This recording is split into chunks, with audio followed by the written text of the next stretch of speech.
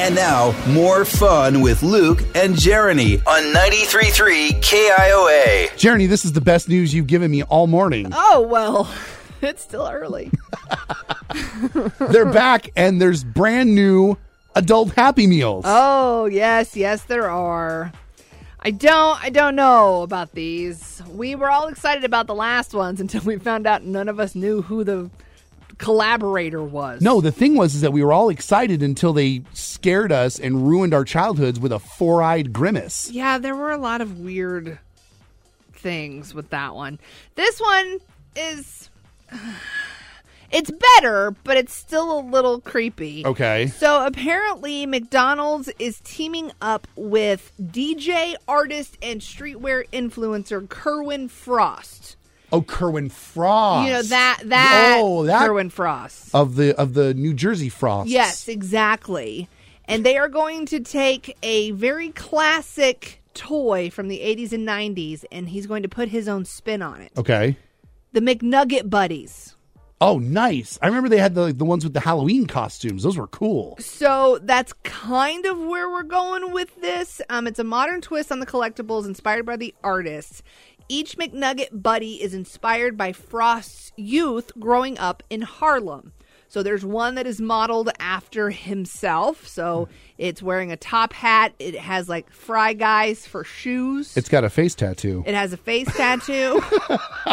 Just like Kerwin Frost himself. Okay. There's one named Brick. There's 3 R's. Oh, I get R's. it. I get it. R's. He's ice cold. He's ice cold. His shoes are polar bears. That's hilarious. And he has like a light blue Frost hairdo. What was that guy who's the opposite of the heat miser? Mr. Freeze or Mr. Cold? I don't know. Sure. I don't know. I have no idea. Someone's yelling it at the radio right now. Yeah, exactly. And then there's a lot of other ones that are based off of things from his childhood, apparently. Ooh, I want Uptown Mo.